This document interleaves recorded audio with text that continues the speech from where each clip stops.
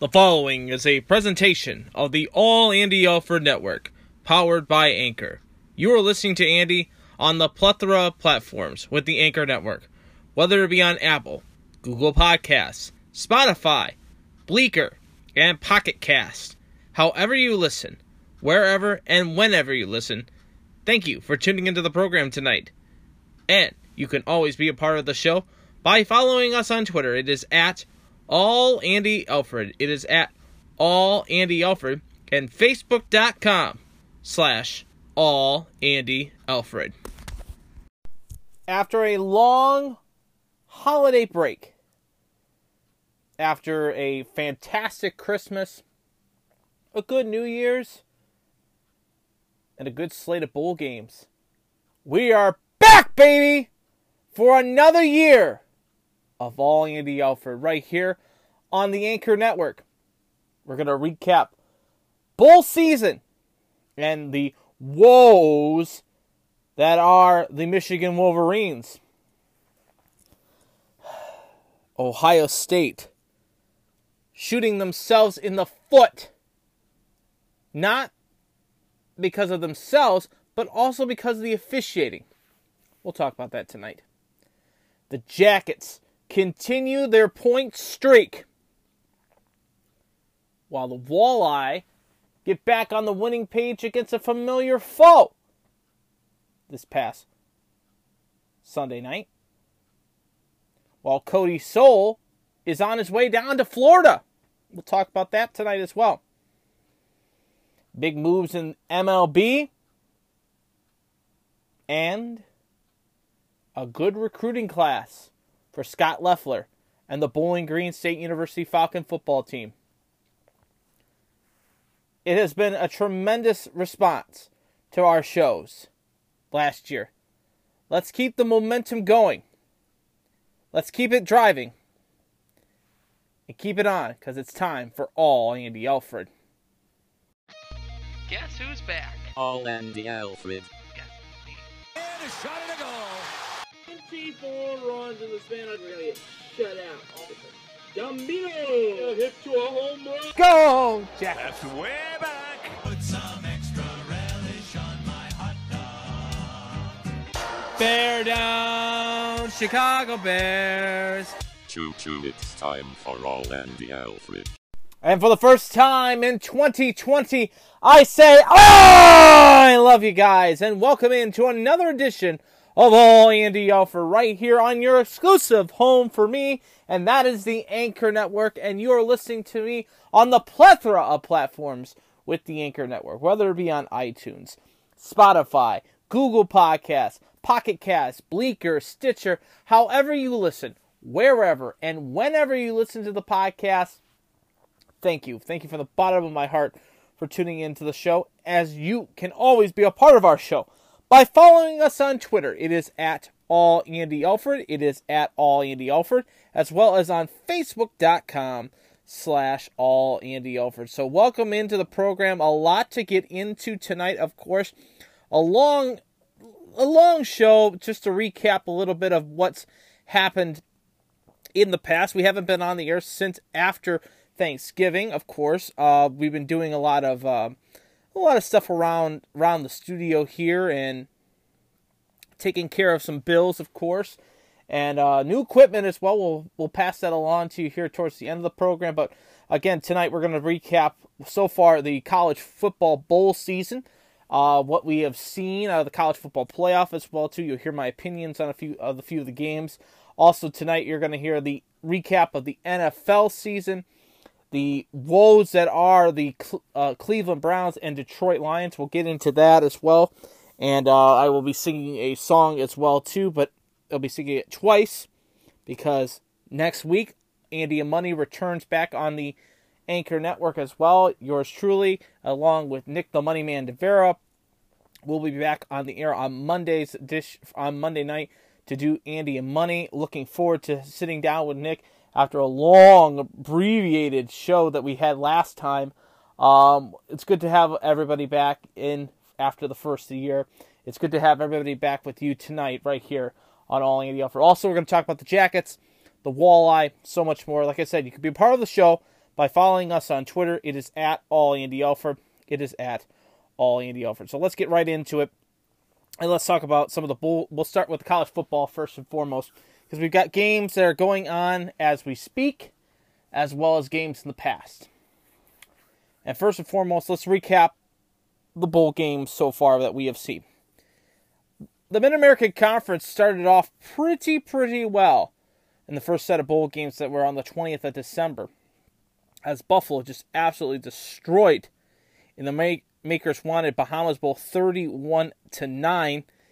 The Tropical Smoothie Cafe Frisco Bowl saw Utah State get beat by Kent State 51-41. It was pretty much a shootout when it comes to that. So the MAC was 2-0 overall. Saturday, the 21st of December, the New Mexico Bowl saw Central Michigan University, the Chippewas, going out to New Mexico to battle San Diego State University. San Diego State, a big 48-11 win over the Chips. In the FBC Mortgage Cure Bowl, Liberty, a winner 23-16 over Georgia Southern. A good Boca Raton Bowl, in my opinion, as is SMU taking on Florida Atlantic University, or FAU. FAU with a big 52-28 win over SMU. In the Camellia Bowl, it was Arkansas State, who both Bowling Green and Toledo have played in the last few seasons, took on FIU, Florida International University, as Arkansas State, a big 34-26 win on the 21st of December. It was also the Mitsubishi Motors Las Vegas Bowl, as 19th ranked Boise State took on the Washington Huskies and were absolutely destroyed 38-7 on national television. Kirk Herbstreit was doing the call on that game on the 21st of December. The last game, the RL Carriers New Orleans Bowl, it was 20th ranked Appalachian State, a big 31-17 win over UAB. On the eve of Christmas Eve, on the 23rd, it was Central Florida University, UCF, a big 48-25 win in the Bad Boys Motor Gaspalia Bowl. That game got played in where the Tampa Bay Rays play at, so you can tell that's pretty much right there. Hawaii on Christmas Eve welcoming in BYU in a good SoFi Hawaii Bowl. Hawaii comes back and beats BYU 38-34 in that game. On Christmas Eve, the day after Christmas Day, the 26th, it was Louisiana Tech shutting out Miami by a score of 14-0 in the Walk-On Independence Bowl in Shreveport, Louisiana. And then up in Detroit, it was Eastern Michigan University out of the Mid-American Conference taking on the Big East opponent as the American Conference, as the Pitt Panthers came to Ford Field.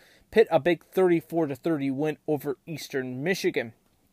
On the 27th of December, it was a big beat up of Temple in the Military Bowl presented by Northrop Grumman, as it was North Carolina 55, Temple 13 in that game. In the New Era Pinstripe Bowl, Michigan State with Mark D'Antonio on a little bit of a hot seat gets the win over Wake Forest, and Dave Clawson 27-21 beating up on Dave Clawson in the New Era Pinstripe Bowl that took place in Yankee Stadium. It was the Academy Sports and Outdoors Texas Bowl as Texas A&M welcomed in 25th ranked Oklahoma State, and the Aggies getting a 24-21 win over OK State. A good San Diego Community Credit Union Holiday Bowl as 22nd ranked USC, the Trojans, go in to San Diego to take on the 16th ranked Iowa Hawkeyes from the Big Ten Conference, and Iowa a big 49-24 win over USC. And then in the Cheez-It Bowl, it was the Air Force Academy taking on the Wazoo, as Washington State University and the Cougars went in for the Cheez-It Bowl. It was the Air Force Academy, a big 31-21 win in that one. Then we get to the start of the New Year's Six. It started off with the Cotton Bowl as Penn State, 10th ranked in the country, took on 17th ranked Memphis, as Penn State just absolutely annihilated Memphis by a score of 53-21. 39 in the game. The Camping World Bowl in Florida saw 15th ranked Notre Dame taking on Matt Campbell and the Iowa State Cyclones. And it was all Kelly and it was all Ian Book in this game as Notre Dame beats Iowa State by a score of 33-9. Looking at the in-depth analysis of this game, because we talk a little bit about Notre Dame as well in this game. Ian Book threw for 247 yards, and he also had a TD in the game as Notre Dame beat him 33-9. Ian Book 20 for 26, 247 yards, 1 TD in the game. Purdy 17 for 30 for Iowa State, 222. It was Jones Jr., 11 carries for 135 yards, 1 TD in the game. Hall for Iowa State had 17 carries, 55 yards. Claypool had 7 catches for 146 yards, 1 TD in the game. Petaway 4 catches, 54 yards, no TDs in the game. It was pretty much all Notre Dame in the game for this one, as it was just domination all the way. They led in time of possession at 32 minutes and 48 seconds. 3 penalties for 30 yards for Notre Dame in the game. Iowa State had 1 penalty for 5 yards. They had 27 minutes and 12 seconds with the football. In total yards, Notre Dame had 455 total yards of offense, 247 through the air, 208 on the ground. For the Iowa State team, they had 272 total yards of offense, 227 through the air, 45 yards on the ground as Notre Dame gets their 11th win of the season as they beat the Iowa State Hawkeyes. And then we get to the college football playoffs on the 28th of December. 2 big games saw 4th-ranked Oklahoma head into Mercedes-Benz Stadium for the Chick-fil-A Peach Bowl as they took on number 1-ranked LSU. The Tigers all over Oklahoma by a score of 63-28. LSU they are like what Ohio State was, a complete football team. Burrows throwing 7 touchdown passes and 493 total yards as they romped. They beat up and destroyed Oklahoma 63-28. Burrows 29 for 39, 493 total yards, 7 TDs in the game. He had 7 touchdowns in the first half alone. 7. Unbelievable. Jalen Hurts, 15 for 31, 227, 1 TD in the game. Hurts ran the ball as well, too, for Oklahoma. 14 carries, 43 yards, 2 TDs in the game. Curry for LSU had 16 carries for 90 yards. C.J. Lamb, 4 catches, 119 yards. Jefferson, 14 carries, 227 through the air to catch. 4 of those 7 touchdowns were his in the game. LSU, a total domination of the game. 8 TDs in total, 7 of them through the air. En route to the national championship game, LSU is now number 1 ranked. They're 14-0 overall. They beat up Oklahoma, giving Oklahoma their 2nd loss. And I was thinking about this the other day. Now, the Big 12 is becoming the Pac-10. No respect.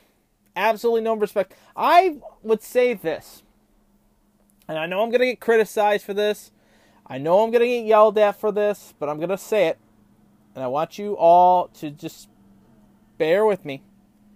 Bear with me with this. I think that the Big 12 is a joke of a conference now. They are the bottom of the Power 5. The absolute bottom of the Power 5. The only thing that's good for them is Baylor. And Baylor just looked, halfway decent yesterday against Georgia. We'll get to that here in just a second. And Oklahoma could be relevant, and Texas. After that, it is just a mess of teams. Hell, the Mid-American Conference has a better chance to make a headway as a Power 5 team. You get more draft picks out of the Mid-American Conference as well. But Oklahoma just looked flat as ever. Absolutely flat as ever. And then we get to the PlayStation Fiesta Bowl, as Dabo Swinney and Trevor Lawrence and the Clemson Tigers, third ranked in the country, the slight favorite in the game by 6 points, took on Ryan Day, Justin Fields, and the Ohio State Buckeyes.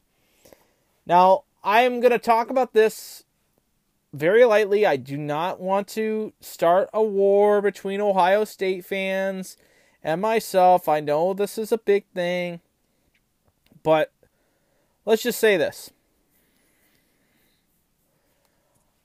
You know, being up 16-14 at halftime was something. But you cannot blame the officials for... You can blame the officials for two things. One, the ejection in the game in the second quarter. You can make the objection that, Lawrence was going down and he had his head tucked in, and I totally agree with that. But then the rules committee and the officials got together. Let's take a look at it. It's called for targeting. They review it. I don't see why it was a targeting call. Here's why I say that. He goes to the field. He has the football. He's going for positive yardage. And what happens? He's starting to go down. He tucks his head in, knowing that he's going to be tackled. The guy lays in for the shoulder. Lays in for the shoulder for the tackle. And what happens? Gets called for targeting. A key piece of the defense for Ohio State. A key piece. And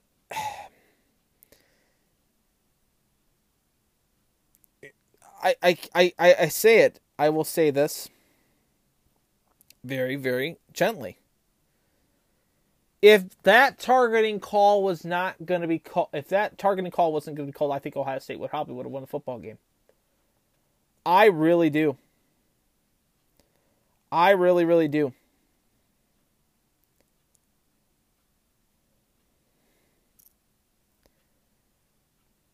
And for me,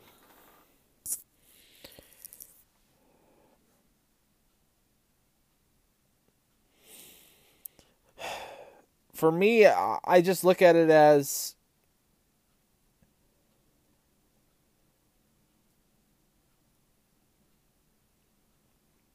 for Sean White in the game, Ohio State was up 16-0 in the game. And then you let Clemson back into the game. Let them back into the game.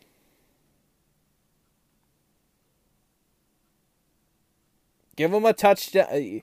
You give them the touchdown at 16-7.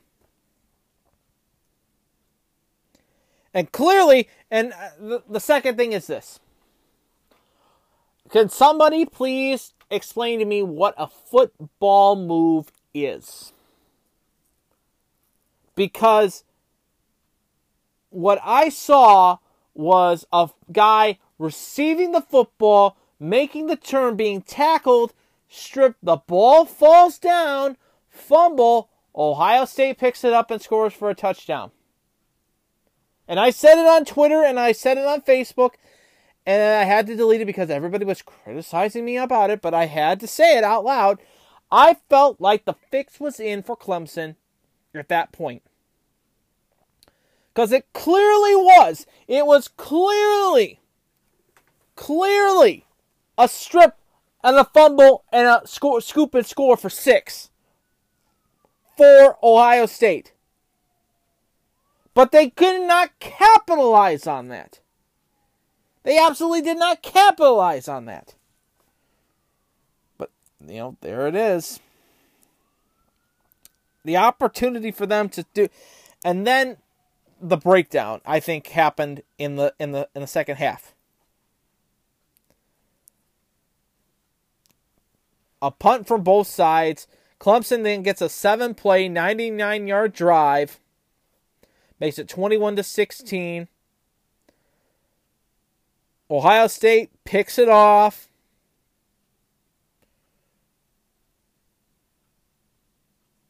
Ohio State gets picked off. Clemson and the defense stood their ground. Ohio State gets the football back. They score a touchdown on a 13-play, 84-yard drive. It's in 4 minutes and 52 seconds. But here's the thing. They had the lead 21-23. They get the football back. They go 10 plays, 50 yards, and have to punt the football. Give them time. And Lawrence drives the football down the field, 4 plays, 94 yards in a minute 18. You give them all this time, and the defense doesn't show up. They fell apart quicker than a Walmart lawn chair in a windstorm on a summer's night. And Clemson defeats Ohio State on the second to last play of the game. They get a touchdown. It's 29-23. Ohio State has the football. Fields leads them down to the Clemson 23. Throws it deep, and it's intercepted by Nolan Turner. And that's the game. Ohio State falls to Clemson, and Ohio State's 19-game streak ends 29-23. In the game for Ohio State, Fields 30 for 46, 321 touchdown, 2 interceptions in the game. Lawrence, not a great game for him, 18 for 33, 259, 2 TDs, no interceptions in the game. J.K. Dobbins, 18 carries, 174 yards, 1 TD in the game. Lawrence was the top rusher for the Clemson Tigers, 16 carries, 107 yards, 1 TD in the game. Ely, 10 carries, 36 yards, 1 TD in the game. Fields also ran the ball 14 times for 13 yards in the game. On the receiving end, Ohio State 6 receptions for 67 yards for KJ Hill. It was Ely 3 catches, 98 yards, 2 TDs in the game. Max 6 catches, 54 yards, no TDs in the game. Ross 6 catches, 47 yards, no TDs in the game. The overall breakdown looks like this. Clemson had 21 first downs to Ohio State's 28. On third down, Ohio State was 7 for 18. Clemson 5 for 14.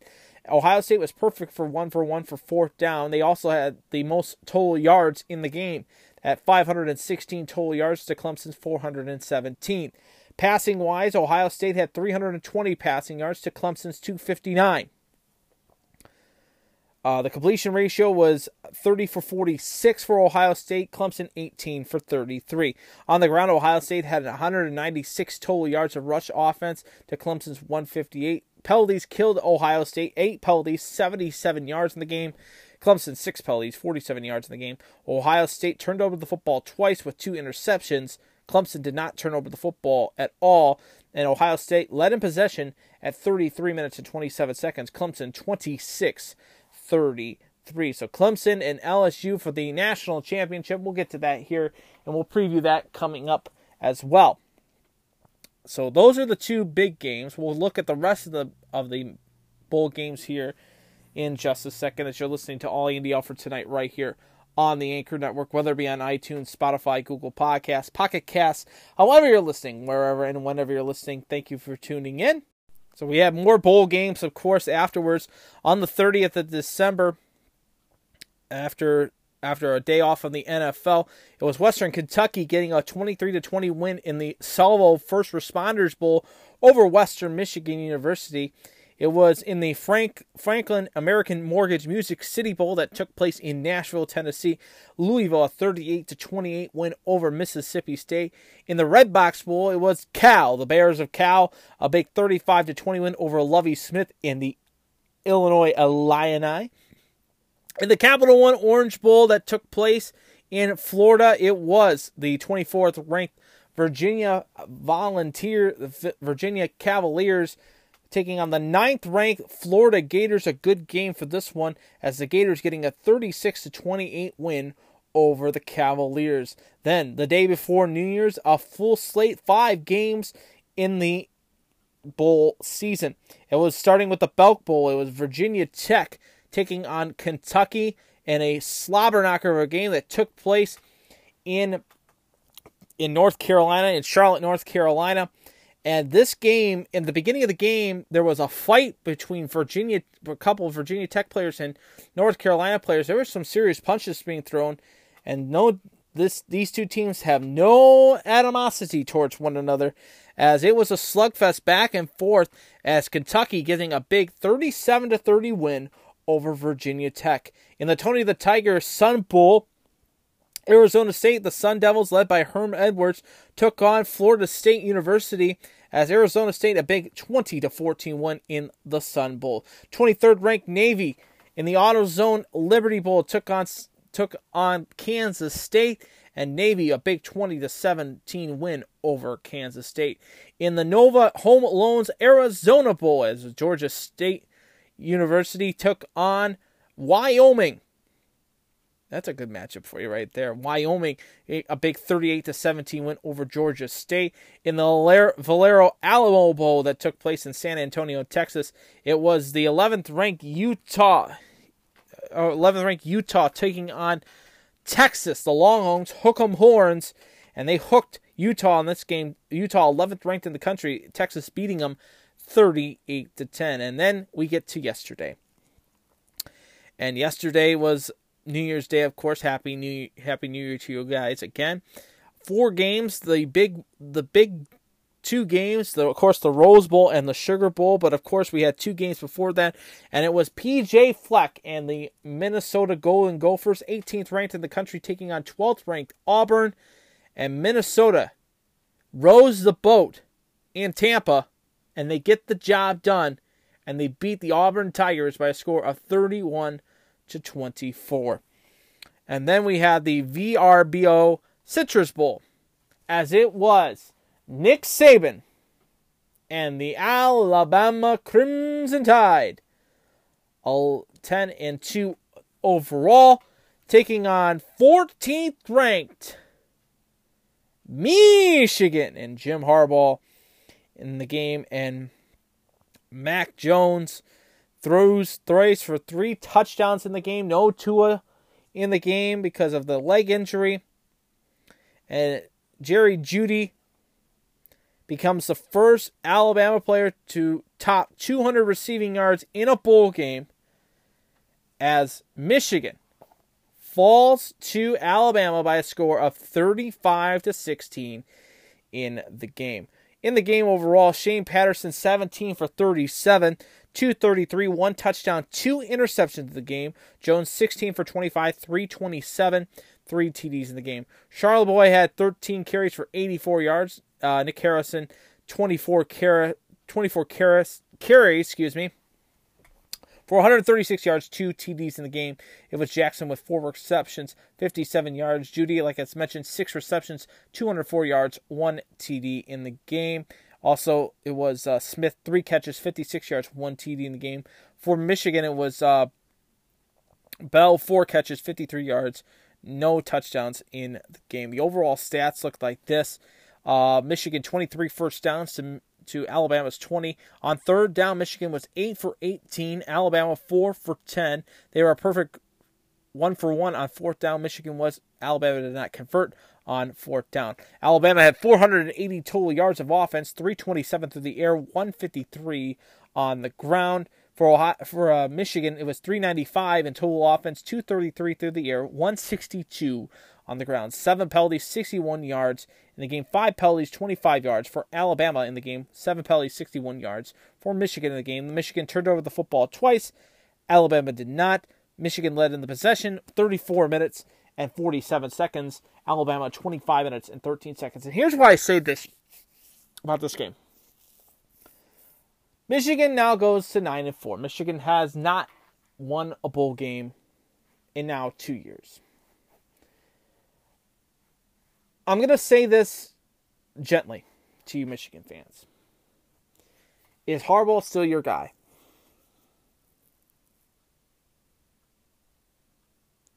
That's the question. So Harbaugh is still your guy. Because in my opinion, after the loss to Ohio State, he is not the right man for the job. He really isn't.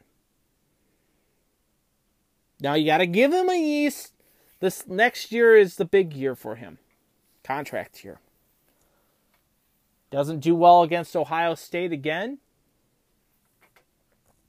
Bye, Jimmy. That's what I have to say about that. And, it'll be interesting to see what happens. The granddaddy of it all, of course, was the Rose Bowl. Great game. 6th-ranked Oregon versus 8th-ranked Wisconsin. A beautiful night in Pasadena, California. The granddaddy of it all. And Justin Herbert scoring 3 rushing touchdowns. Scoring a big touchdown, a 30-yard run with 7 minutes to go in the game on Wednesday night. And 7th-ranked Oregon beats 8th-ranked Wisconsin by a score of 28-27 in the game. 6th-ranked Oregon beats 8th-ranked Wisconsin 28-27 in the game. In the game overall, Herbert 14 catches, completions for 20 yards. 14 catches out of 20, 14 for 20, 138, no touchdowns, 1 interception in the game. Verdell for Oregon, 17 carries, 49 yards, no TDs in the game. Herbert was all the offense for Oregon, 9 carries for 29 yards, 3 TDs in the game. For Oregon in the receiving end, it was Johnson, 5 catches, 66 yards. Pittman, 4 catches, 30 yards in the game. For Wisconsin, it was Cron with 23 for 35, 168 completion yards, 1 TD, 1 interception in the game. Taylor, 21 carries for 94 yards. And we'll get to that here in just a second. A big game for Oregon when it comes to the rushing side of things. As on first down, it was Wisconsin 18 first downs to Oregon's 13 first downs. On third down, Wisconsin 5 for 17, Oregon 3 for 10. Wisconsin was 4 for 5 on fourth down, Oregon 0 for 1. Wisconsin 322 total yards of offense, 186, 136 on the ground. For Oregon, 204 total yards of offense, 138 through the air, 66 on the ground. Wisconsin was killed with penalties, 9 penalties, 79 yards. Oregon, 2 penalties, 20 yards in the game. 4 turnovers in the game, 3 of which were fumbles. Wisconsin could not hold on to the football in the game. 3 fumbles, 1 interception. Oregon had 1 interception for 1 turnover. Wisconsin led the time of the possession, 38 minutes and 3 seconds. Oregon, 21-57. So, Oregon, a big win, come from behind, beats Wisconsin 28-27. The final game on New Year's Day, of course, was the All-State Sugar Bowl that took place in New Orleans, Louisiana, as 5th-ranked Georgia welcomed in 7th-ranked Baylor. And like I mentioned before, Baylor giving up a good fight against Georgia, but Georgia too much for the Baylor Bears as they win 26-14 over Baylor in the game in the All-State Sugar Bowl. We have 2 games today as we're doing this podcast tonight on the 2nd day of January 2020, as it is 21st ranked Cincinnati taking on Boston College. They were in a weather delay, of course, but they're finishing it up right now. 21st ranked Cincinnati a big 31-6 lead right now with less than 4 minutes to go in the fourth quarter. Cincinnati having the football. And later tonight, it will be Indiana taking on Tennessee in the TaxSlaters Gators Bowl. That game starting at 7 o'clock tonight. The final few bowl games are as follows. Tomorrow, it will be the famous Idaho Potato Bowl as 6-6 Ohio, the Bobcats of the Mid-American Conference, take on the Nevada Wolfpack. That a 3:30 kickoff on ESPN. It will also be the Lockheed Martin Armed Forces Bowl as Tulane University will be the home team over taking on Southern Missouri. Southern Missouri 7-5, Tulane 6-6. The Wave taking on at 11:30 in the morning on Saturday on ESPN. On Saturday the 4th, Monday, January 6th, the final bowl game before the national championship game. It'll be the Lending Tree Bowl as the Raging Cajuns of Louisiana take on Miami of Ohio, the Mid-American Conference champions, in the Lending Tree Bowl, 7:30 kickoff on ESPN. And then that leads us to the final bowl game of the year, which is January 13th, which will be in 2 weeks, in beautiful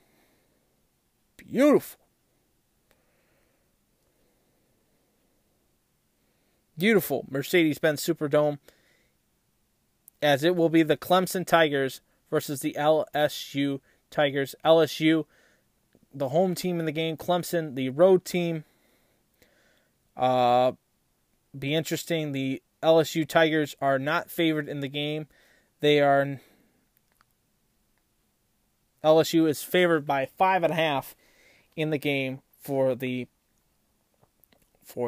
national championship game. Some college football news and notes to pass along to you as well. It looks like it will be a new hire at Purdue, as Purdue has hired veteran defensive coordinator from Louisiana Tech as their new head coach, Bob DeBlanco from Louisiana Tech. As he will be now the new defensive coordinator for Jeff Blum in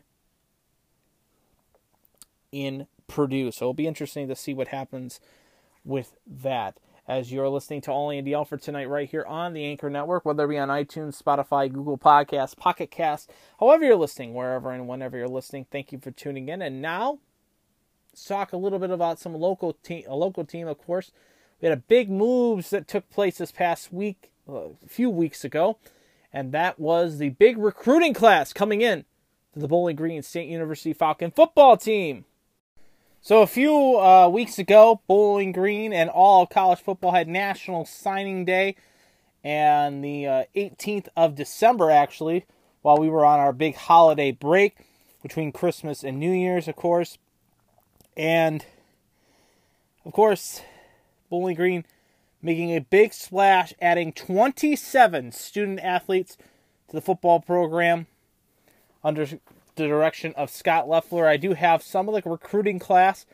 The breakdown looks like this. 14 players are homegrown, my friends, right here from the state of Ohio. 4 from Illinois, 2 from Florida, 2 from Indiana, 2 from Michigan, 1 from Alabama, 1 from Arkansas, and 1 from Georgia. The breakdown: 2 quarterbacks, 2 running backs, 3 wide receivers, 2 tight ends, 5 offensive linemen, 4 defensive linemen, 3 linebackers, and 5 DBs in the game. Looking at some of the notables to pass along, of course, one of them is Bryce Boyer. He's a tight end. He's 6'4", 215 from White House, Ohio. He played football at Anthony Wayne High School, the home of the Generals, of course. He has played 3 years of varsity football at Anthony Wayne. The team went 31-4-1 overall in the final 3 years, including 11-1 mark the last 2 seasons. He is a member of the National Honor Society and was also Elk Student of the Month. He had 17 catches for 201 yards and 6 touchdowns in his career. On the defensive side of the ball, he adds 187 tackles and 8 quarterback sacks. He is the son of Lee and Susan Boyer, father of grandfather and great-grandfather, all played football at Bowling Green. He plans to study education, so welcome Bryce Boyer to the brown and orange. A big one also to pass along on the linebacker front is J.B. Brown from Hughes, Arkansas. He played 3 years of varsity football for Chris Woods at Harbor High School. 2019 All-State outside linebacker. 2018 All-Conference. He earned Jonesboro Sun's Best Under the Sun recognition in 2018. He was the team captain for his team. He ranks 26 in the Fab 40 top ranking of college football recruits in the state of Arkansas. He is the son of Jared Brown and Carl Jones.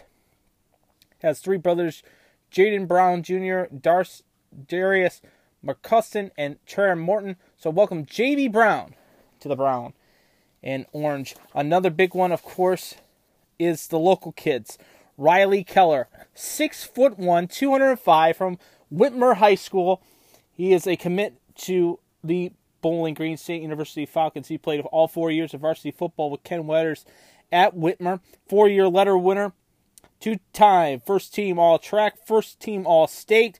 He picked Bowling Green, who is a 3-star recruit who chose Bowling Green over Iowa State, Ole Miss, West Virginia, NIU, Western Michigan, and the University of Toledo.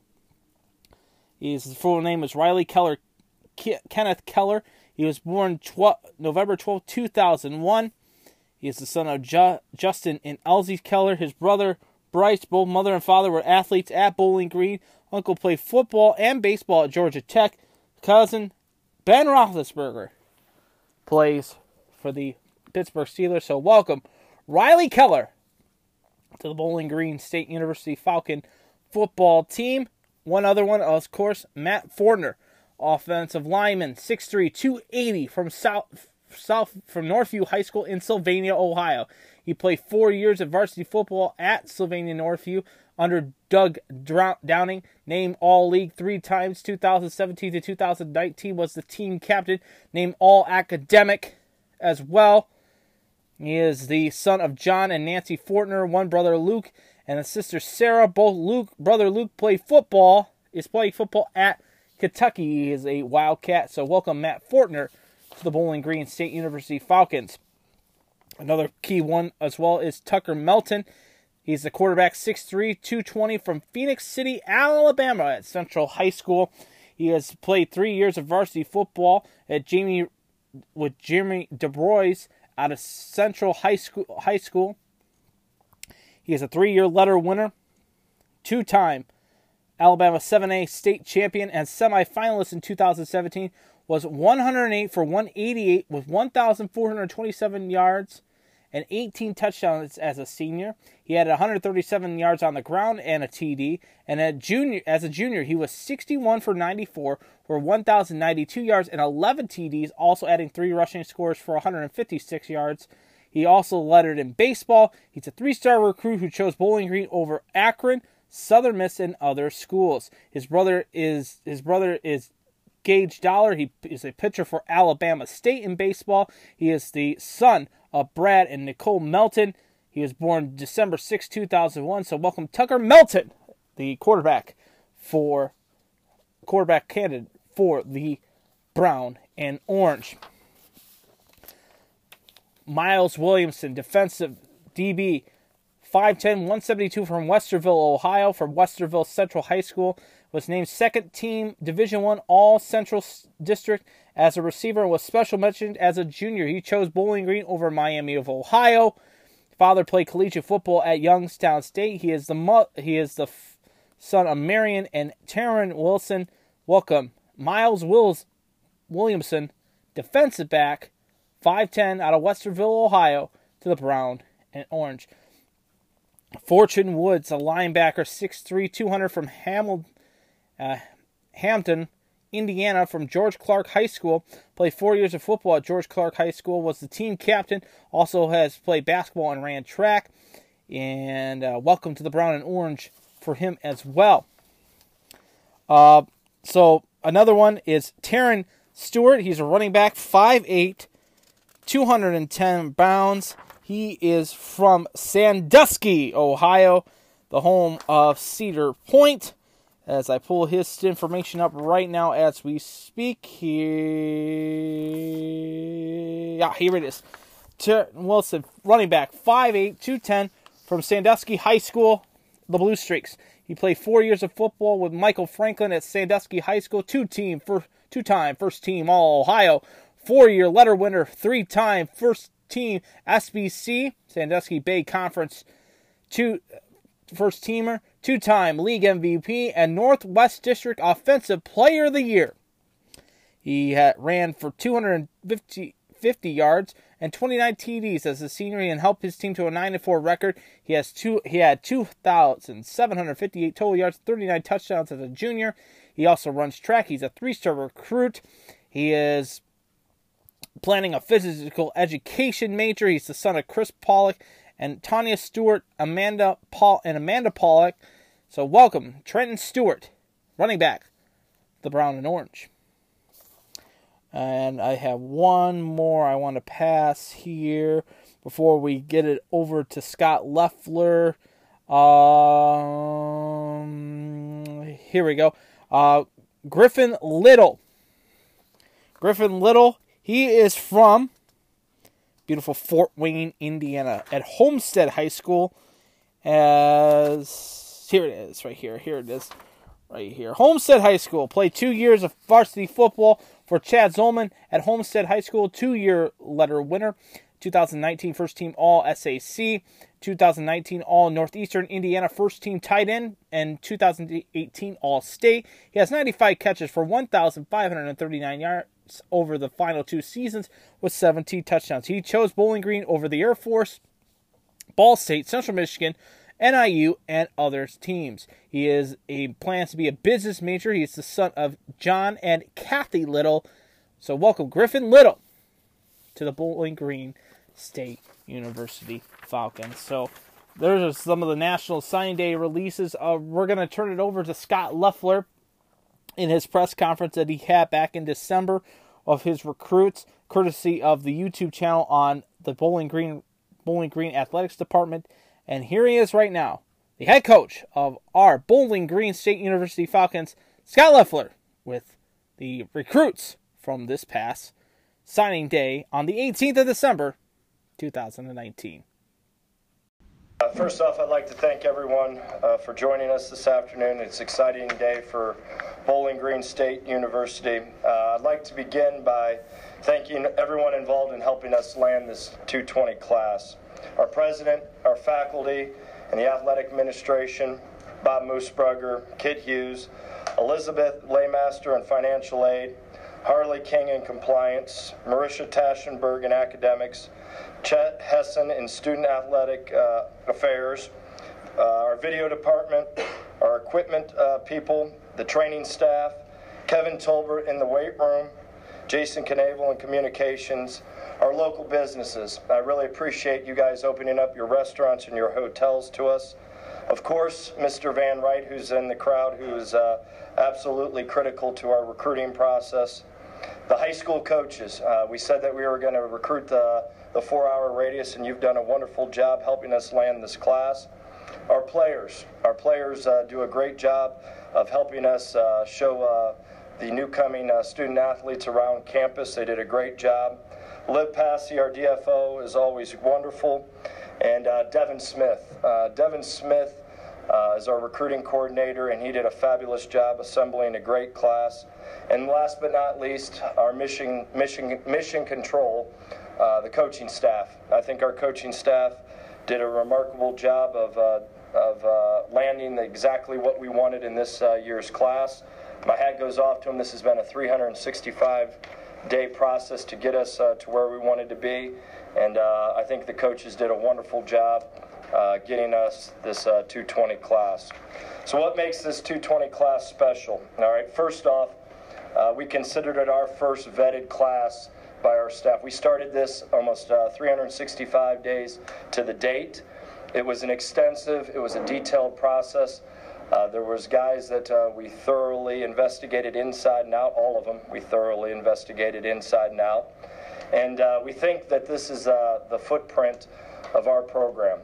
They are exactly what we wanted and how we said that we were going to go get them.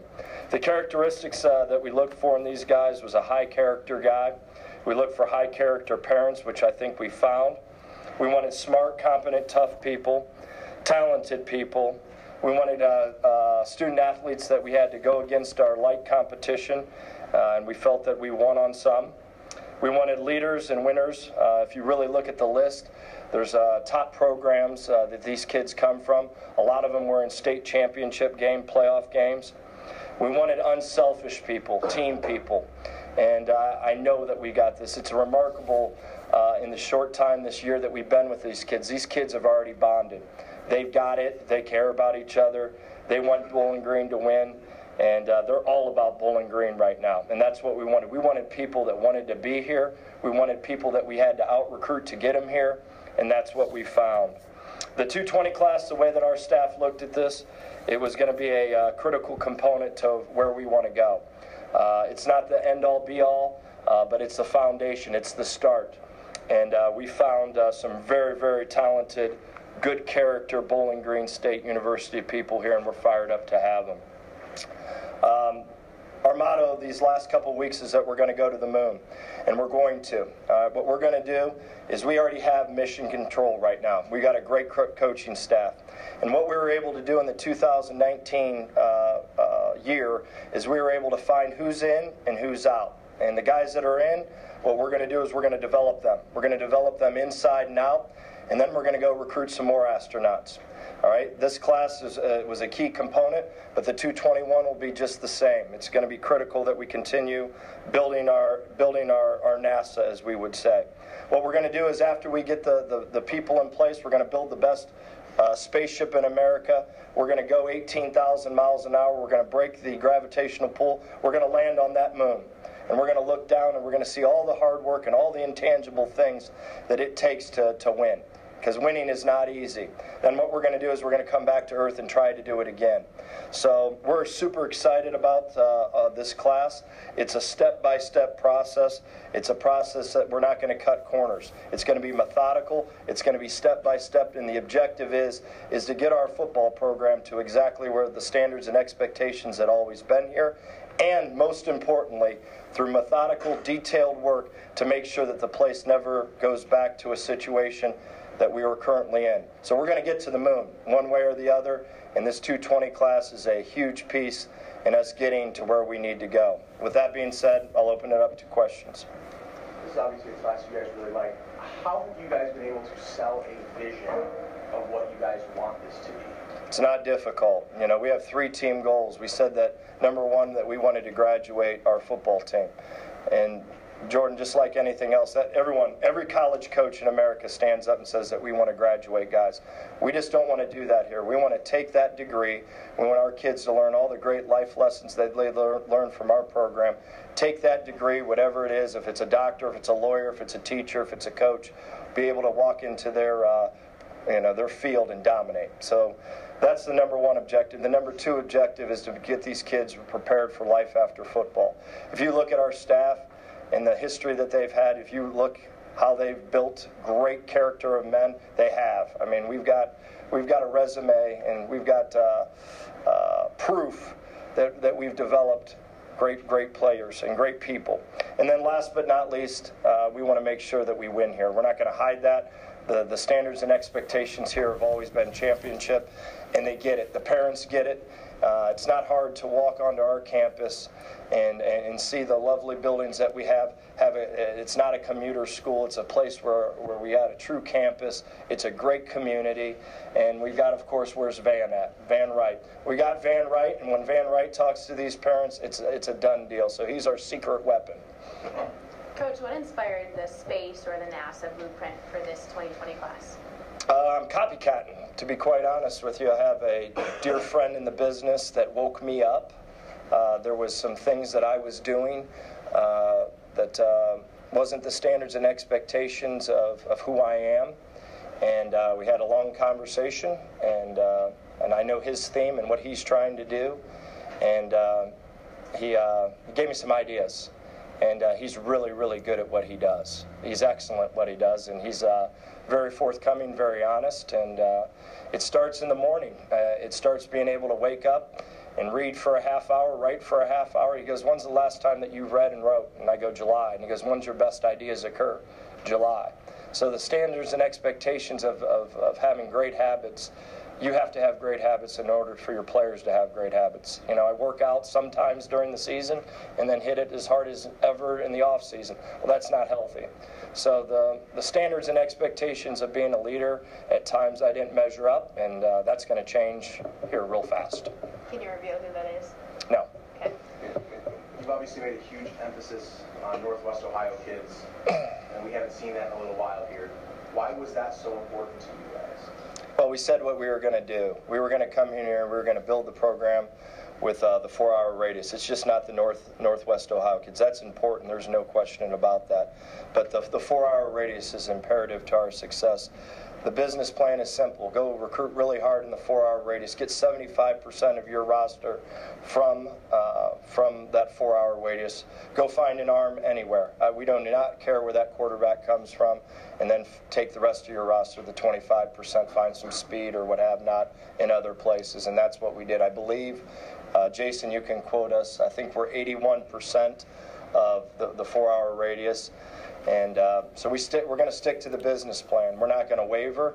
It's going to be step-by-step, methodical. We got a plan to make sure that we get back to our standards and expectation. But the biggest thing is once we get to the moon, we want to be able to sustain. We don't want an up-and-down program here anymore. We want a program that is built and all the great foundation that has been in the past, and we want to keep it the same. We don't want to be an up-and-down place. So you just heard the head coach of Bowling Green State University, Scott Loeffler, and his comments, some brief comments about National Signing Day. You heard a little bit of Jordan Strack's questions as well, too. It is a big step with the 4-hour window. I like that, but I like the method that he's going with this NASA situation. They're going to take us to the moon and then come back to Earth over it. We'll see how it works. It is a work in progress. This is his first. This will be technically his first full season with the team because he had Jenks' recruits. He's had Pelini's style of play going into last season, and this is his handprint now. We have to see how he's going to perform. We absolutely have to see how it's going to perform. And what I'm hearing so far is good things. I like the fact that it's a 4-hour window with him, but we'll see what happens. It all relates to seeing what's on the field come spring and summer. Because these players have got to be ready. Because your first test is against Ohio State, the Big Ten champion. And I know you're not supposed to prepare for one team. You're supposed to prepare for the full season. But that right there could set you up big time. You can wake up a lot of people big time if you can knock off the Buckeyes. Well, we'll see.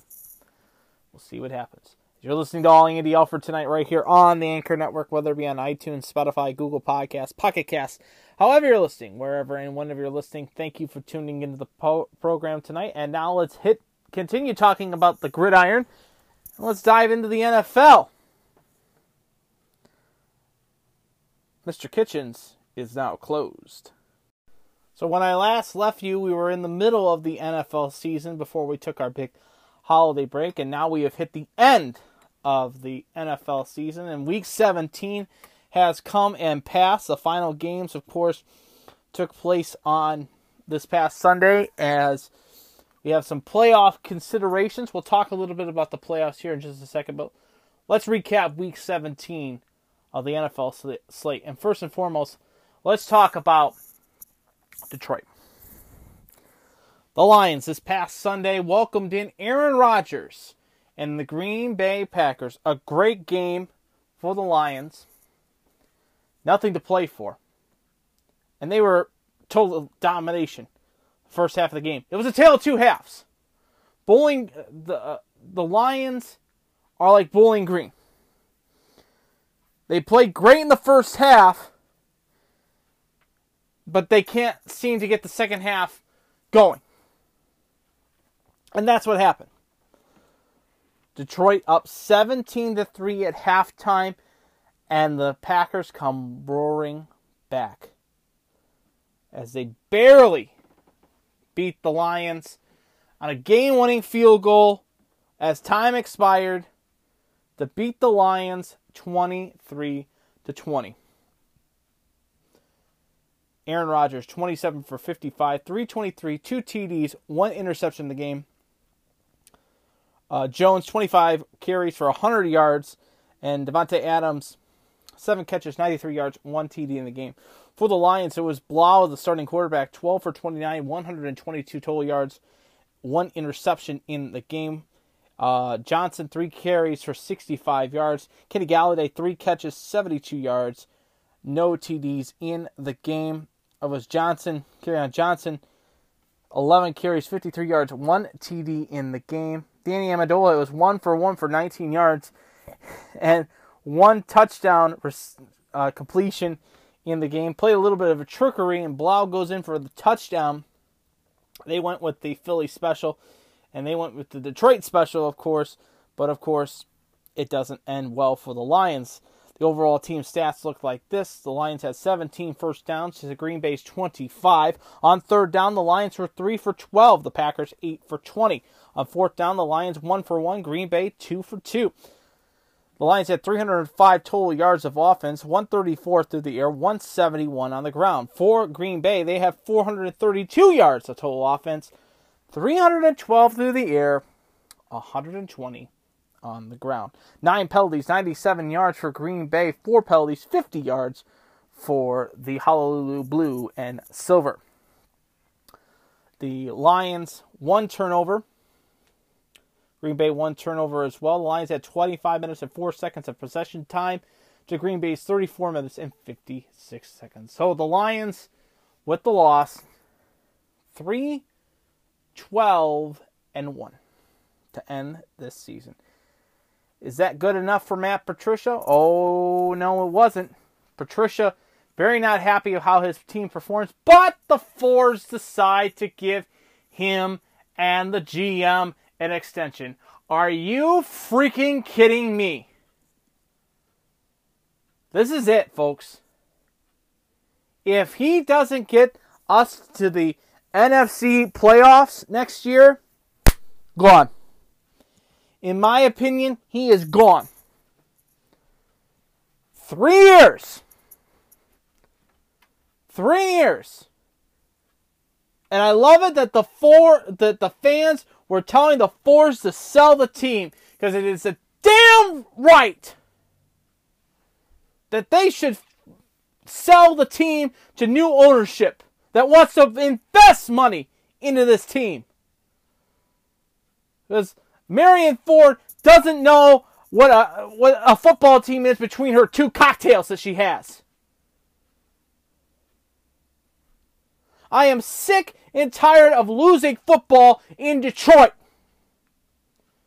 We've had opportunity after opportunity after opportunity to capitalize on it. And we failed to do it. This year we got screwed by the officials in Green Bay, which set us back. Our inconsistent play all season. 3 wins all year. Against the Chargers, against the Eagles, and against the Giants. We lose to Washington. We lose on Thanksgiving to the Bears. Twice to the Bears. Lose to Minnesota twice. Get destroyed by Jameis Winston. Go out to Mile High, get destroyed by the Broncos. Hello, Marion Ford. Wake up. Sell your ownership. Sell the team. Bring in some fresh blood. For the love of God. We need new ownership. We need somebody that's going to invest in this team. And I'm sick and tired of it. Every freaking year. Oh, it's just a gentleman. Bob Quinn gets an extension. Patricia gets an extension. The Lions fire 7 coaches on Black Monday.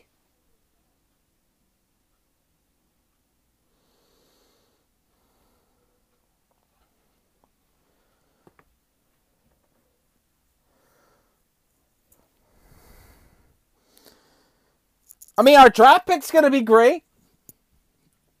Top 10. But it doesn't matter because what are we going to have besides him? Stafford is not getting any younger, folks. He deserves a Super Bowl ring. He deserves a chance to bring a title to Detroit in football. We have not made it to the Super Bowl. We have not even competed deeply into the playoffs. We need new ownership. We need new leadership. Plain and simple.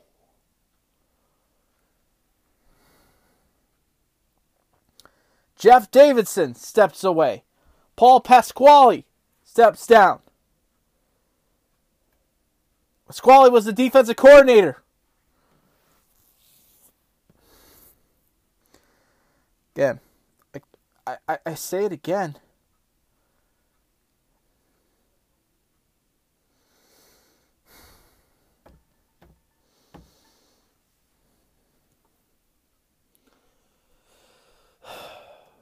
It's going to be an interesting offseason, folks, in Detroit.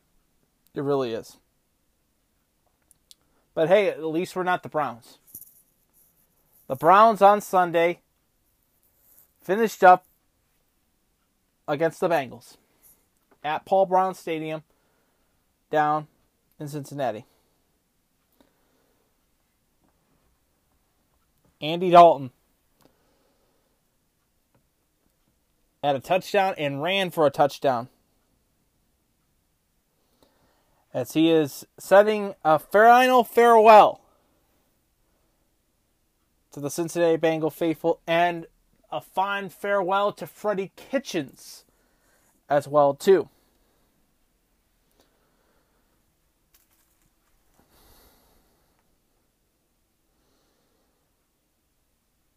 As the Bengals end a miserable season with their second win of the year against a Cleveland Brown team that could have finished 7-9, instead finishes 6-10 with the loss to the Bengals 33-23 in the game. For the Browns in the game, Baker Mayfield 12 for 27, 279, 3 touchdowns, 3 interceptions. His QBR was a 45.6. Nick Chubb, a good game. 13 carries, 41 yards, no TDs in the game. Jarvis Landry, 2 catches, 82 yards, 1 TD in the game. Odell Beckham Jr., a beautiful catch. 3 catches, 81 yards, 1 TD in the game. Ratley, 2 catches, 64 yards, 1 TD in the game. Andy Dalton, again, great game for him. 16 for 28, 190, 1 TD, 1 interception. His QBR rating is 74.2. Mixon, 26 carries for 162 yards, 2 TDs in the game. Boyd, 5 catches, 59 yards, no TDs in the game. Uzuma, 5 catches, 25 yards, 1 TD in the game. The overall stats look like this. The Browns 15 first downs to the Bengals 22 on third down. The Browns 4 for 13. The Bengals 9 for 14. Total yards, 313 total yards for the Browns, 239 through the air, 74 yards on the ground. For the Bengals, 361 total yards of offense, 182 through the air, 179 on the ground. 4 penalties, 33 yards for the Browns, 3 penalties, 20 yards for the Bengals. All 3 turnovers, interceptions, 1 turnover for the Bengals. That was an interception as well. The Bengals led in possession, 34 minutes and 41 seconds.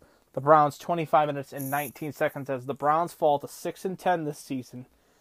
The amount of talent that this team had on this season, they should have been at least in contention for a wild card spot because how bad Tennessee is, how bad no Ben Roethlisberger and the Steelers. This team should have been there. I had them winning the division this year.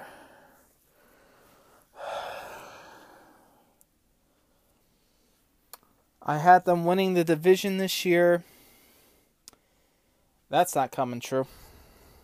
That's definitely not coming true. Excuse me for a second. Why in God's name? Why in God's name?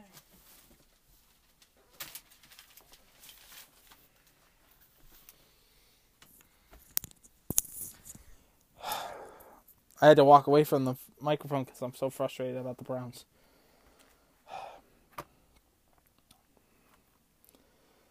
Why in God's name? And Freddie Kitchens gets fired Sunday night. So now the Browns are without a head coach.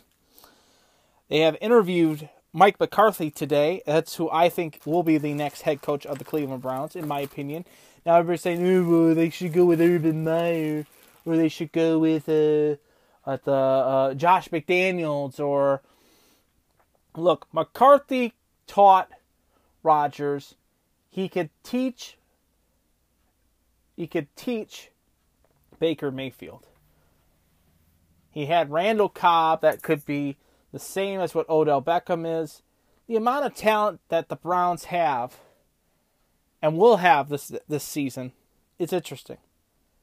It's absolutely interesting. But John Dorsey is gone. They need a new GM. At the same time, I'll say this. Plain and simple. McCarthy goes in. He'll be the GM and the coach. Plain and simple. Make him one man. Haslam, that's all Haslam has to do. Make him one man. We all knew that Freddie Kitchens, including yours truly, wasn't the right man for the job. I felt like the amount of talent that the Browns had, they could do it. But I was certainly wrong. Wrong on all aspects. So, as Freddie's train is headed out this season.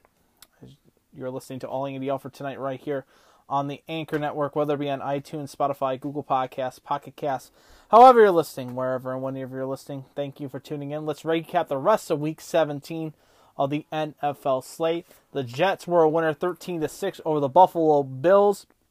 It was the Chiefs, a 31-21 win over the Chargers. It was Chicago getting a 21-19 win over Minnesota. Miami pulling the upset and screwing the Patriots 27-24. And now New England falls to the number 3 seed this upcoming playoff run. We'll talk about that here in just a second. Atlanta, a 28-22 win over Tampa Bay in overtime. It was New Orleans, a 42-10 win over Carolina. The Philadelphia Eagles getting a huge win over the Giants, 34-17, clinching the NFC East. The Dallas Cowboys put 47 up on the Washington Football Club as they beat them 47-16. The Broncos, a 16-15 win over the Oakland Raiders. The Rams, 31-24 win over Arizona. Jacksonville, 38, Indianapolis 20. Baltimore, a 28-10 win over Pittsburgh, finishing up Pittsburgh's run. The Titans clinch a playoff spot with a win 35-14 over the Houston Texans. And it was San Francisco, a 26-21 win over Seattle in the 12th man. So looking at it, here it is, folks. This is what we're at the end of the regular season, and this is what the standings look like. And we're going to look at, I'm looking also right now at my predictions from this past season. We'll start first and foremost with the NFC East, as I had Buffalo winning the division, New England in second, Miami in third, the Jets in fourth. For the final tally, New England was in first, Buffalo second, the Jets third, Miami fourth. So I had a flip-flop on everything except for Buffalo winning the division. In the AFC South, I had Indianapolis winning the division, Houston second, Tennessee third, Jacksonville fourth. Jacksonville finishes in last, Indianapolis finishes in fourth, Tennessee finishes in second, Houston finishes in the tops of the division. In the AFC West, I had the Chargers finishing the top spot, Kansas City finishing in second, Oakland in third, Denver in fourth. I had finishes up with the Chargers in last, Oakland in third, Denver in second, and Kansas City in first spot. And then in the AFC North, I had the Browns winning the division, Pittsburgh in second, Baltimore in third, Cincinnati finishing in last. Cincinnati did finish in last place in the division. It was then the Browns, the Steelers, and then the Ravens winning the division. In the NFC East, I had Philadelphia. I had Dallas, Philly, the Giants, and Washington. That's my spot. It finishes as this: Washington in last, the Giants in third, Dallas in second, and Philadelphia in first. So I had a flip-flop between Dallas and Philadelphia. In the South, I had Atlanta, New Orleans, Carolina, Tampa. Carolina finishes in last place, Tampa in third, Atlanta in second, New Orleans in first. In the West, I had the Rams winning the division, Seattle being in second, San Francisco in third, Arizona in fourth. It finishes with Arizona in dead last, the Rams in third, the Seahawks in second, and the San Francisco 49ers in first place. And then in the NFC North, I had the Bears, the Vikings, Green Bay, and Detroit. I was right on Detroit. Green Bay, Chicago 8-8, Minnesota in second, and Green Bay finishes on top of the division. So what does this all mean for the playoff picture? So this is what the playoffs look like. It will all start this upcoming Saturday as the Buffalo Bills head into Houston. 4:35 kickoff on ABC and ESPN. Both teams 10-6 overall. The ratings look like this. So the top two teams, looked like this before we get into Wild Card Weekend, which is this upcoming weekend. Here is what it looks like. The playoffs look like this. It will be the top two. The top seed looks like this. Baltimore is getting the first overall seed in the AFC. Kansas City, the second seed, they have the automatic bye to through the first round. The 3 seed are the New England Patriots at 12-4. The 4 seed are the Houston Texans. 5th seed are the Buffalo Bills, and the 6th seed is the Tennessee Titans. Saturday's games are all AFC games. 4:35 kickoff as the Bills take on the Texans in Houston, and then Tennessee travels up to New England to battle Tom Brady and the New England Patriots. In the NFC, the number 1 overall seed is going to be the San Francisco 49ers. Second seed is Green Bay. Both teams get the automatic first round bye. The 3 seed are the New Orleans Saints at 13-3. The 4 seed are the Philadelphia Eagles. Philadelphia welcomes in the Seattle Seahawks in a game this upcoming Sunday. 1 o'clock kickoff on Fox. The late game, it'll be on NBC as the Minnesota Vikings head into New Orleans to battle the Saints. At 1:05 kickoff on Fox. The Lightcap 4:40 kickoff on NBC. Seattle heads into Philadelphia for that game. The divisional round, we'll see what happens with that. big games this upcoming next weekend for the divisional playoffs. Then we'll get to the conference championship. And then we will have who will be playing for Vince Lombardi's trophy this upcoming weekend.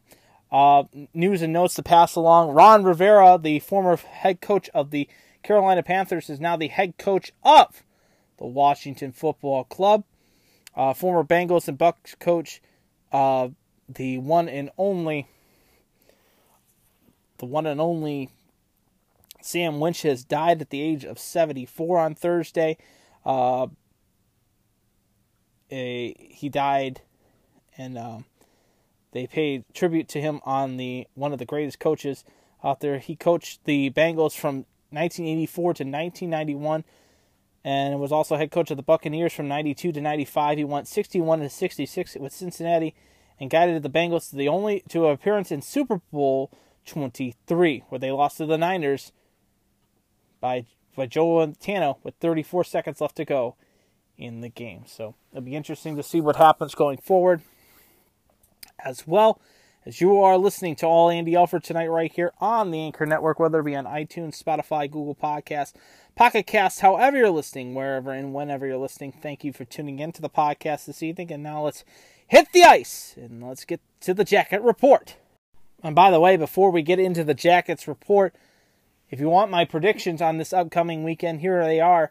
I'm going to take the Bills to beat the Texans, Tennessee to upset New England, New Orleans to beat Minnesota, and Seattle to beat Philadelphia. It's time to fire the cannon, and it's time to put on your jackets.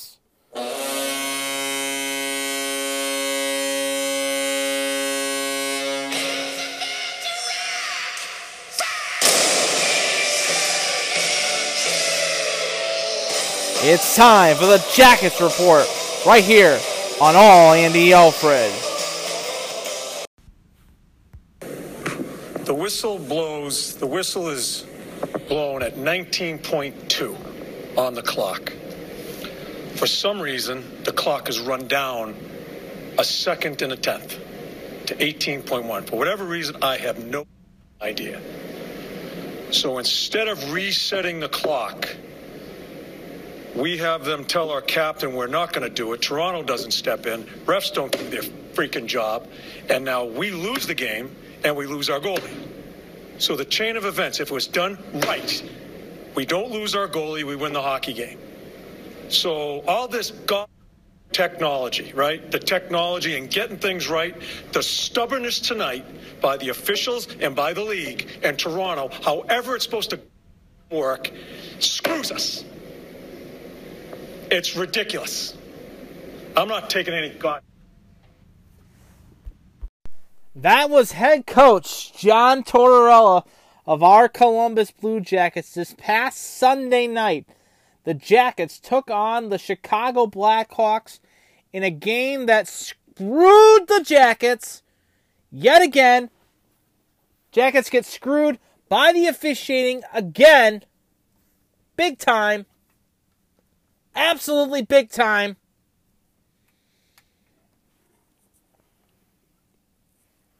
And it kills me this past Sunday. We're not going to look at all the rest of the game, the rest from the break.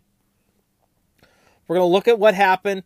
The Jackets have been running a point streak now for the last 12 odd games now. Overtime losses, shootout losses, wins, overtime, shootout wins. They've got a good point streak going. Had a nice winning streak going as well, too. Going into the game against Chicago.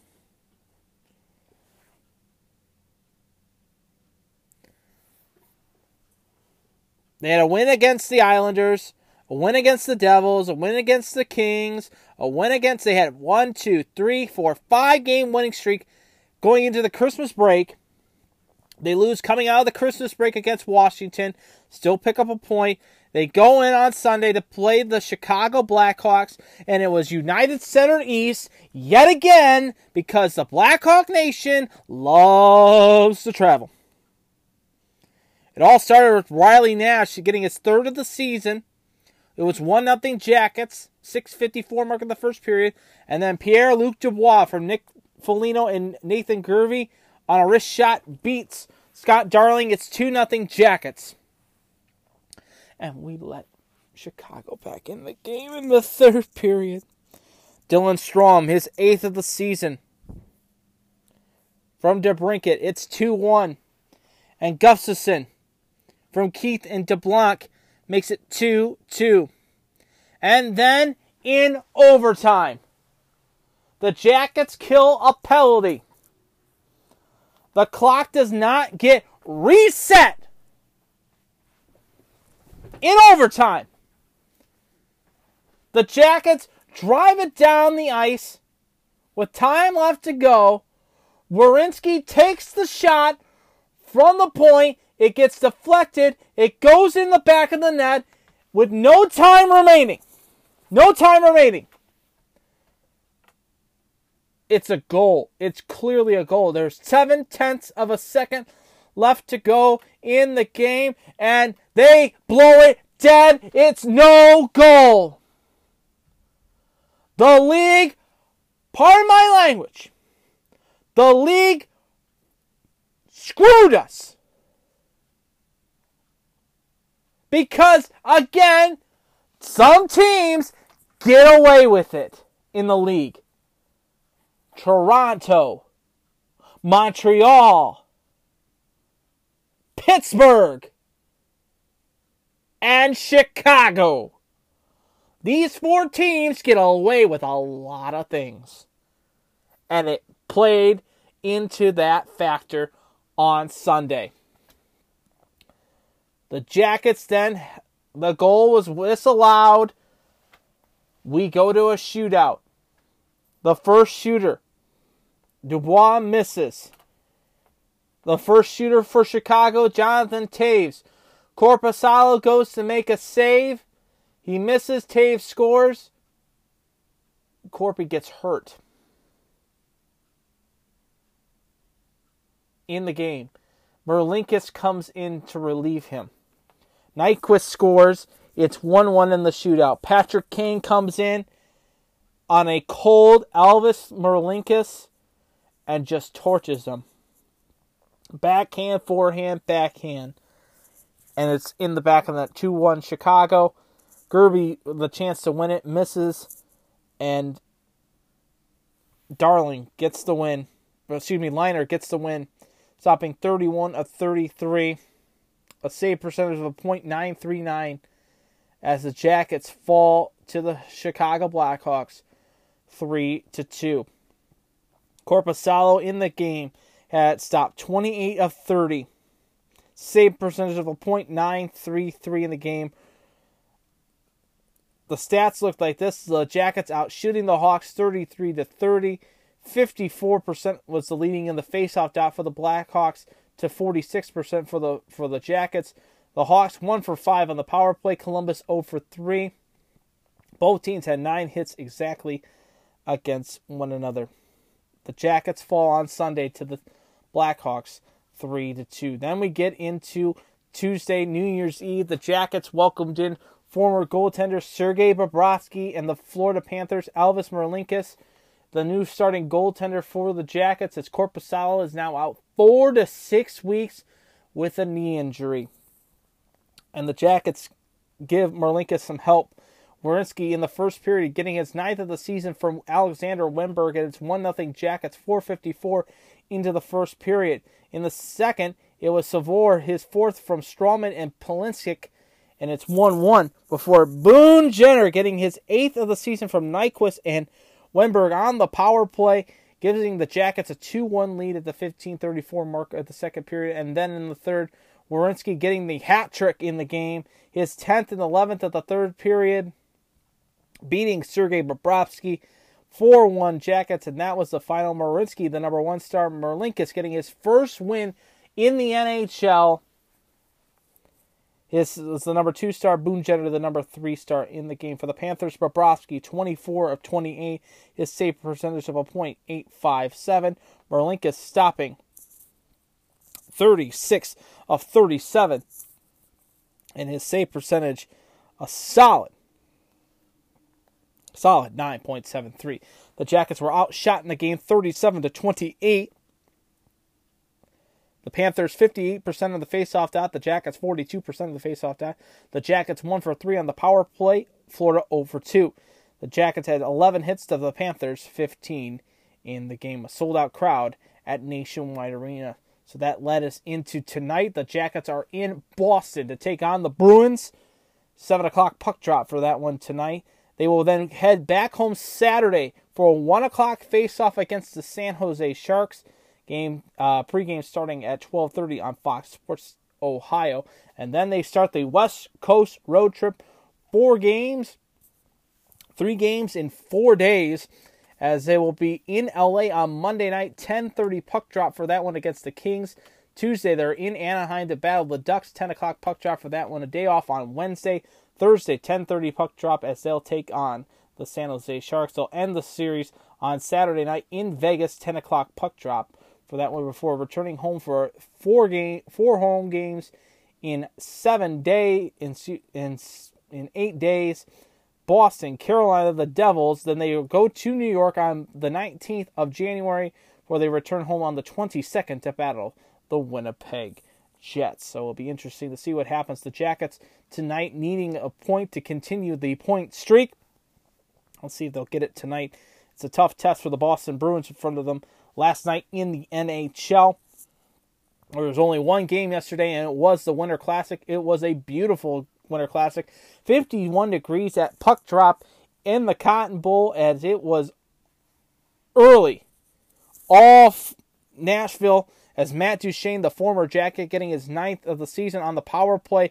A 5-minute power play was in play for the Panthers in the game. For the Predators in the game, as Duchene capitalizes on it. His 9th of the season from Yossi and Forsberg on the power play was 1-0 Predators, and then Fabro, his 4th of the season from Duchene and Yossi, making it 2-0 Predators. 20 minutes in the Cotton Bowl, for Blake Como getting his 5th of the season from Dickerson and Elio, making it 2-1 Nashville after 40 minutes of play, and then Dallas kicking it up in the third period, scoring 3 unanswered to win the game. To mark his 5th of the season, rattle off his 12th, and then Sekera getting his 1st, and it was 4-2 Dallas, beating the Predators in front of 87,153, the second biggest attendance in the Winter Classic's 29-year history, as the Stars beat the Predators in the Winter Classic, scoring 4 unanswered, 3 in the third to win at the Cotton Bowl. 3 stars of the game. Como was the number 1 star. Klingenberg, the number 2 star. Matt Duchene, the number 3 star. The overall stats looked like this. Dallas had 35 shots in net to Nashville's 33. 55% of the faceoff dot were the Dallas Stars. 45% for the Predators. The Predators 2 for 4 on the power play. The Stars 2 for 3. 42 hits for the Stars. 26 hits for the Predators in the game. The Predators, it was Pekka Rinne stopping 31 of 35. His save percentage of a .886 for the Stars. It was Ben Bishop stopping 31 of 33. 939 save percentage on that one. So the league gets back into play tonight. Besides the Jackets playing the Bruins, it will be the Leafs in Winnipeg to battle on the Jets. It will also be Edmonton in Buffalo to take on the Sabres. Tampa is in Montreal to battle the Canadiens. New Jersey heads into Queens to battle the Islanders. San Jose is in Pittsburgh to battle the Penguins. Florida is in Ottawa to battle the Senators. The Rangers head out west, the Canadian road trip for them, as they battle the Calgary Flames. The Ducks are in Arizona to battle the Coyotes. St. Louis is in Colorado to battle the Avalanche. It'll be the Flyers in Vegas to battle the Golden Knights, and the Hawks are in Vancouver to battle the Canucks. The Red Wings will be back in action tomorrow night, 8:30 puck drop, as they'll take on the Dallas Stars in Dallas. Washington is in Carolina to battle the Hurricanes. The standings look like this going into tonight's play. Boston on top in the Atlantic Division at 24-7-10 with 58 points. Toronto 22-14-5 with 49 points. The Lightning are 21-13-4 with 46 points. In the Metropolitan Division, the Washington Capitals are in top spot at 27-9-5 with 59 points. The Islanders 25-10-3 with 53 points. The Pittsburgh Penguins are 24-11-4 with 52 points. The wild card standing looks like this. Carolina is 24-14-2 with 50 points. Philadelphia 22-13-5 with 49 points. On the outside looking in are the Florida Panthers at 20-14-5 with 45 points. Our Columbus Blue Jackets are 18-14-8 with 44 points. The Rangers are 19-16-4 with 42 points. So are the Canadiens at 18-16-6 with 42 points as well. The Buffalo Sabres are 17-17-7 with 41 points. The Ottawa Senators 16-19-5 with 37 points. The Devils 14-19-6 with 34 points. And the worst team in the Eastern Conference and overall in the league is the Detroit Red Wings at 10-28-3 with 23 points. The question is, when are they going to fire Blashill? In the Western Conference, it is the St. Louis Blues at 26-9-6 with 58 points. Colorado is 23-13-4 with 50 points. Dallas Stars, with their win yesterday, are 23-14-4 with 50 points. In the Pacific Division, it is the Vegas Golden Knights in the top spot at 22-15-6 with 50 points. Arizona is 22-16-4 with 48 points. Vancouver is 21-15-4 with 46 points. Wildcard standings looks like this. Winnipeg holding the top spot at 22-15-3 with 47 points. And the Edmonton Oilers 21-17-4 with 46 points. On the outside looking in are the Calgary Flames at 20-17-5 with 45 points. The Minnesota Wild are 19-17-5 with 43 points. Nashville is 18-15-6 with 42 points. Chicago is 18-17-6 with 42 points. 17-21-4 are the LA Kings with 38 points. The Anaheim Ducks 16-19-5 with 37 points. And the San Jose Sharks are in dead last in the Western Conference with a record of 17-21-3 with 37 points. So hopefully the Jackets can get some points on the Western Conference road trip, and they'll start playing Western Conference teams this upcoming Saturday, a 1 o'clock puck drop at 200 West Nationwide Boulevard in the Arena District. As you are listening to All Andy Alford tonight right here on the Anchor Network, whether it be on iTunes, Spotify, Google Podcasts, Pocket Cast, however you're listening, wherever and whenever you're listening. Thank you for tuning in. And now, let's continue to hit the ice. And let's talk a little Double-A hockey. Talk about the East Coast Hockey League. The East Coast Hockey League, of course, looking at this past weekend's action, the Walleye, the Toledo Walleye, which is the Double-A affiliate of the Detroit Red Wings here in Toledo, took on the Wheeling Nailers, and the Walleye returning of Kyle Bonus back to the lineup. He made an impact right away in the third period, getting his second goal with the Fish at the 3:03 mark of the third period, giving the Walleye the 2-0 lead, and that goal propelled them to the win. Wheeling does score late. Brown his 9th of the season as the Walleye getting a 2-1 win in front of a sold-out crowd of 8,226, as it was Kurzopoulos getting the number 1 star, stopping 29 of 30 in the game. Toledo out shooting Wheeling in the game 34-30, and the Walleye improved to 18-9, 3-0. Wheeling now 15-12-4 overall. Speaking of teams in the East Coast Hockey League, let's talk about the other team that we talk about here on the All Andy Alford Network, and that's the top team in the Central Division in the Western Conference, and that is the Cincinnati Cyclones. This past Friday, the Cyclones hosted the Kansas City Mavericks, and the Cyclones getting out to getting a good lead into the third period. Then a foul play cost the Cyclones the win as Holtz buries it past Michael Hauser, his 7th of the season. With less than a minute to play in the game, a breakdown takes place, and the Mavericks steal a game from Heritage Bank Center as the Mavericks a 3-2 win over the Cyclones. The Cyclones out shooting the Mavericks in the game 36-18. The Cyclones, Sean Boomhauer and Brady Vale were the goal scorers in the game.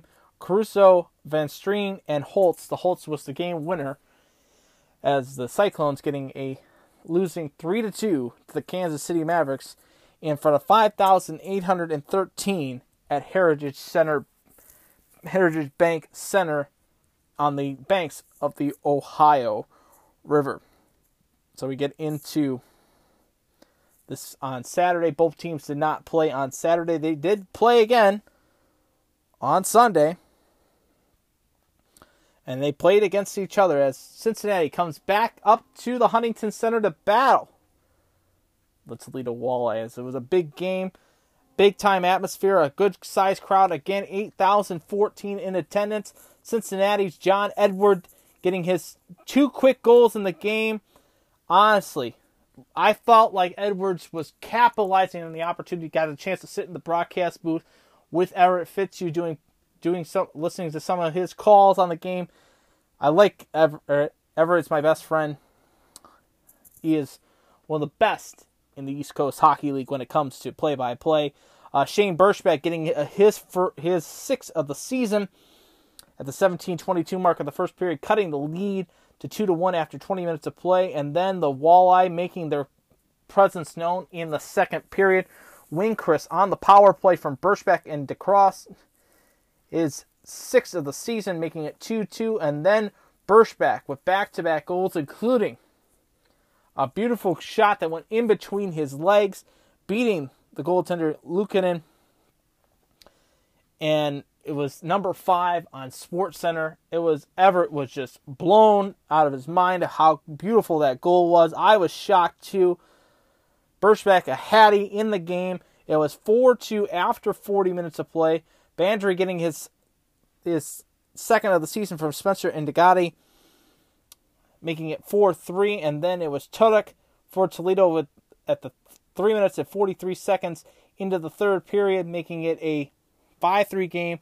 Mike Moffitt getting his 5th of the season from Kessner and Olitsky, his 5th of the season, making it the final score at the Huntington Center instead of 8,014 by a score of 6-3. Kalapis stopping 35 of 38 in the game. Luukkonen stopping 21 of 27 in the game for the Clones. And I'll just say this. Cincinnati was very, very depleted in this game. It was a mash unit. Alex DeBrincat was moved from a defenseman to a forward in the game. Played really, really well in the game. But, of course, it got a little chippy later on in the game. The former Walleye, former Fort Wayne Comet, and now former Cyclone, Cody Soul, got a little chippy in the game.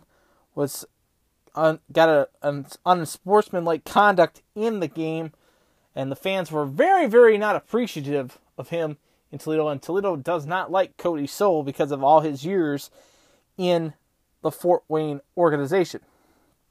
We'll just say that. Monday's game saw Worcester losing to Newfoundland 6-3. Adirondack wins in overtime over Brampton 3-2. Kansas City loses to Wichita 5-2. The Utah Grizzlies a 4-1 win over the Tulsa Oilers. On New Year's Eve, it was Newfoundland a 4-3 win over Worcester. The Maine Mariners lose to the Reading Royals by a score of 5-3. Adirondack loses to Brampton 5-2. Indianapolis a 6-2 win over the Kalamazoo Wings. Cincinnati welcomed in Greenville to Heritage Bank Center Arena. Good fireworks display afterwards. Got a chance to watch it on Facebook. Everett did a great job with that one. He also did a great job with the game as the team propels to a 3-2 win over Greenville. It was Hora, his 3rd of the season, after Baptiste getting his first for Greenville. It was 1-0 Greenville after 20 minutes of play. And then Cincinnati with Johnson and Hora getting 2 goals in that period, making it a 2-1 game after 40 minutes of play. Greenville's Larkin getting his 6th of the season before Mitchell his 10th of the season, repelling the Cyclones to a 3-2 win. Hauser gets the win. He stopped 23 of 25 in the game. Bernard stopping 33 of 36 in the game in front of 6,206 at Heritage Bank Center in downtown Cincinnati, Ohio. The Walleye finished up 2019 and finished the decade against the Fort Wayne Komets, and it was again Shane Berschbach, another hat trick for Bershey in the game as the Walleye thump the Komets by a score of 8-4. TJ Hensick starting the scoring for Toledo, his 8th of the season from Bonus and Buzzio, and then Gordy Torley, his 4th of the season from Ballas, making it 1-1, and then the Fish started frying the Komets. Berschbach, his 9th, Loggins, his 6th, and Buzzio, his 8th, and it was 4-1 Toledo halfway through the second period before Sedlowski making it 4-2 on a shorthanded goal. Then Kyle Bonus, his 3rd of the season, making it 5-2 Fish. Minsky getting his 2nd for the Komets, making it 5-3. And then Berschbach, again, his 10th of the season for Kotick and Winkrist, making it 6-3. Torley getting his 5th of the season from Haas, making it 6-4 in favor of the Fish still. And then Berschbach, again, on the power play, getting another hat trick, making it 7-4. Buzzio getting the empty netter shorthanded from Bonus and Armidi. And the Fish finished 2019 with a 8-4 win in Fort Wayne over the Komets. Good game for the Fish in that one. The rest of the scores look like this. There's no games yesterday. Tonight, there is 3 games on the slate. Cincinnati is in Indianapolis to battle the Fuel. Norfolk is in Greenville to battle the Swamp Rabbits. Kansas City is in Allen to battle the Americans. The Walleye will be back on the ice tomorrow night, Friday night, the 3rd of January, as they will take on. They'll be back on the ice on the 4th of January as they take on the Indy Fuel 7:15 puck drop for that one. And then on Sunday, the 5th of January, they'll head to West Banco Arena to battle the Wheeling Nailers. They do play Friday night. I am being told by my producer they play the Kalamazoo Wings tomorrow night, 7:15 puck drop. It is Ren and Stimpy Nickelodeon night. They're going to be wearing Blammo's It's Log jersey. If you remember the song, it's log, it's better than bed, it's good. Cincinnati, after tonight's game against Indianapolis, will head home to battle the Wheeling Nailers on Friday night. Then they will head Saturday. They will take on Wheeling again on Saturday before. So back-to-back nights against the Wheeling Nailers is Friday and Saturday. And then Sunday, the Cyclones are off. Looking at the standings going into tonight's play, it looks like this in the Central Division. Toledo is in second place. Cincinnati in first at 28-4 with 44 points. Toledo 18-9-3-0 with 39 points. All teams in the Central Division do not have a shootout loss, so we'll keep it with the zeros. Fort Wayne 15-12-5, 35 points. Wheeling 15-12-4 with 34 points. Indy is 15-15-1 with 31 points. Kalamazoo is 12-15-3-0 with 27 points overall. So looking forward to seeing how this season's going to break down and continue to go. And we'll be with you every step of the way right here on your home for up-to-date ECHL Central Division standings right here on the All Andy Alford Network. As you're listening to the podcast tonight right here on the Anchor Network, whether it be on iTunes, Spotify, Google Podcasts, Pocket Casts, however you're listening, wherever and whenever you're listening, thank you for tuning in. And now we have hit the end of our show. It's time for Andy Rants. It's now time for Andy Rants, and I want to say to you, thank you so much for tuning into the podcast tonight. If you haven't hit our subscribe button yet, then what are you doing? Hit the subscribe button. We do podcasts every week right here on the All Andy Alford Network, whether it be my show or our partner show, which is Andy and Money, which is going to be taking place this upcoming Monday, as it'll be Andy Alford and Nick, the Money Man DeVera, come back after the long holiday break to talk sports and all things happening in each other's lives. That'll be this upcoming Monday. Hit the subscribe button. You'll get every podcast that happens right here on the Anchor Network with the All Andy Alford Network. So it's now time for Andy Rants. I hope you guys had a terrific Christmas and a great New Year's. Mine was fantastic. Got a lot of interesting gifts. I got some suspenders. I got a few new video games, a lot of clothes, a lot of good stuff. And it was honestly one of the best Christmases I've had in a while, to be honest. And it's sad that the holiday season has come to an end, but we have to move on with our lives. We're into the new decade of 2020, and let's reflect on what we learned in 2019 sports-wise, what we saw this past year in sports. Of course, the big news, the Jackets making it past the first round, defeating the President Cup champion Tampa Bay Lightning was the big one, of course. The new era in Scott Leffler coming into Bowling Green and becoming the head coach of the Bowling Green State University Falcons. But the big one to us still was the 20-7 victory. Bowling Green's football team coming full circle and beating the University of Toledo was our top moment right here on the All Andy Alford Decade list. We've been on the podcast now for 19. We've been doing this show for now 19 years for 9 years, since 2010, when it's actually been since like 2008, 2009 actually. So it's been about 11 years we've been doing this podcast, and one of the best moments, of course, was BG beating Toledo. We have seen coaches come and go. We've seen managers and baseball teams come and go, as we have seen the growth of hockey in Central Ohio propel more and more. We've seen a franchise here in Toledo just propelling themselves to the Kelly Cup final last season. We have seen football teams implode and deplode as well. We've also seen a lot of good things. So 2019 was a tremendous year, hoping that this decade brings happiness, but of course sadness comes along with the decade beginning.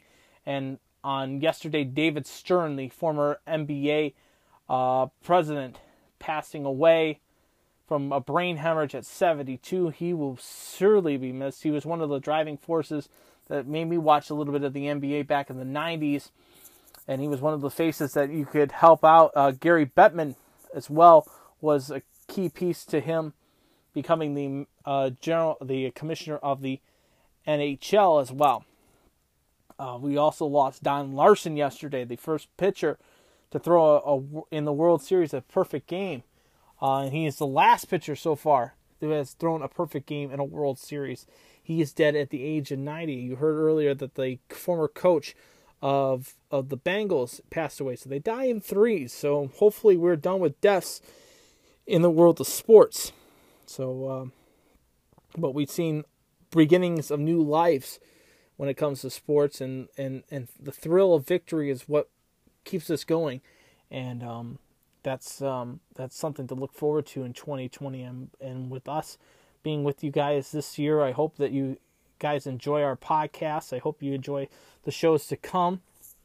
We'll be back on the air with you guys next week for another edition of All Andy Alford. We'll recap the playoffs in the NFL, of course.